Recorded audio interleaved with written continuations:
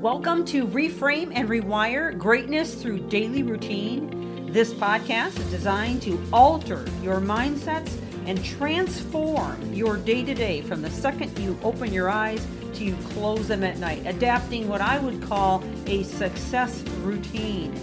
This series is liable to change your life, and it's never the big things that you do, but the littlest things you do every day that make the biggest difference.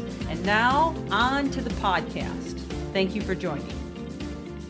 Welcome back to the podcast as we continue in this series on the magic of kindness.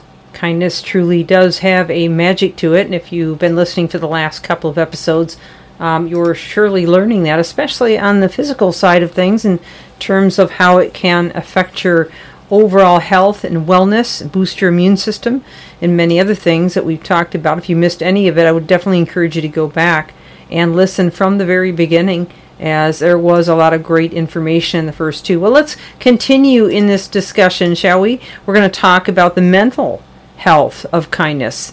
And I want to start out just by talking about kindness, or sometimes referred to as niceness, are a service that's much more than just that.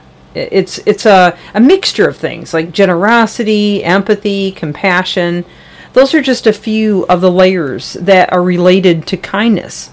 And the heart of a human being requires a lot of work and emotional power when you're up against a cruel world. So if we're going to be kind, we have to make decisions to do that. And what I want to do is just talk a little bit about what it does to your mental health. First of all, for many years, researchers have investigated the consequences and importance of kindness. The importance of kindness has been linked to improved health, and we've talked about some of those, and a greater sense of well-being. In 2020, Psychological Bulletin published a study examining 201 studies of behaviors influenced by trust, cooperation, and compassion. They discovered a modest but meaningful look between greater physical and mental well-being. Surprisingly, informal helping or spontaneous acts of kindness, like smiling at someone, helping them with maybe carry something, opening the door for them, saying a kind word, have very important benefits that are associated with a more considerable well-being. It's linked to happiness, basically, okay? It's also linked to reducing stress. When we discuss stress, we also have to discuss cortisol, because we have many times in the past. If you've listened to any of my series for any period of time, you know that when you are under stress, you release adrenaline cortisol, which has a lot of horrible effects. And it's always been considered the stress hormone.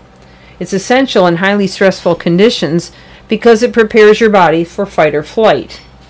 However, that stress hormone has detrimental consequences when it is constantly bathing the brain in cortisol and constantly causing those symptoms and essentially trapping us in difficult circumstances that can lead to worse disorders, both physically and mentally. Well, kindness has been demonstrated to help lower those levels and restore a more balanced, relaxed state in our bodies. Our self-esteem is also boosted by kindness, not surprisingly.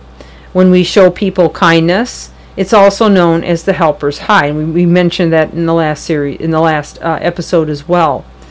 Being kind to others fills you with good feelings and makes you feel great about yourself. And by so doing, you will feel like a better person. You'll feel like you're more confident in terms of being the person that you want to become, but also accomplishing the life that you want to have and how people look at you and view you. Compassion for others, including strangers, has a more significant impact on self-esteem than kindness to friends and family. So going out of your way when you're out and about to make an impact, to make a difference, to offer that kind word or that smile. Generosity increases productivity and the importance of kindness. Work settings that prioritize compassion get more done when it comes to productivity. This contradicts the widely held belief that success requires tough love. Tough love is helpful at times, but it's not something that you just want to automatically use in every occasion. I have worked with married couples before where tough love was going to be necessary because for whatever reason they had tried every other resource and there was no healing the situation or mending the situation, and it had gotten so desperate that the idea of offering some kind of a tough love solution was the last resort. And so obviously with children sometimes there can be a tough love situation. I know with my son when he was younger, and he's 37 now, but going back many years, he really dealt with a situation where he had gotten involved in the wrong crowd, and I had to deal out some tough love in that situation. But again, this is kind of the rarity, not the common thing. And when it's used too often or in inappropriate scenarios or situations, it can be toxic. So in a study that looked at nearly 3,500 organizations and 50,000 people, praise-giving habits were associated with higher productivity and lower turnover.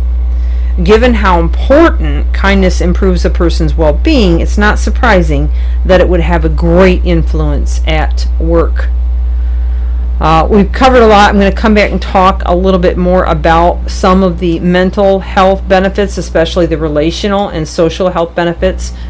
We're also going to touch on self-kindness, because oftentimes we can be pretty hard on ourselves. And in fact, I would say that the majority of executives that I work with, feel that they're more than adequate at being kind to others, but they are very hard on themselves. And that comes out in many ways that we need to talk about yet. So please come back and share this with anyone that you think it may benefit. This is Michelle Steffes. Reframe and rewire. Keep reaching higher. Thank you for joining.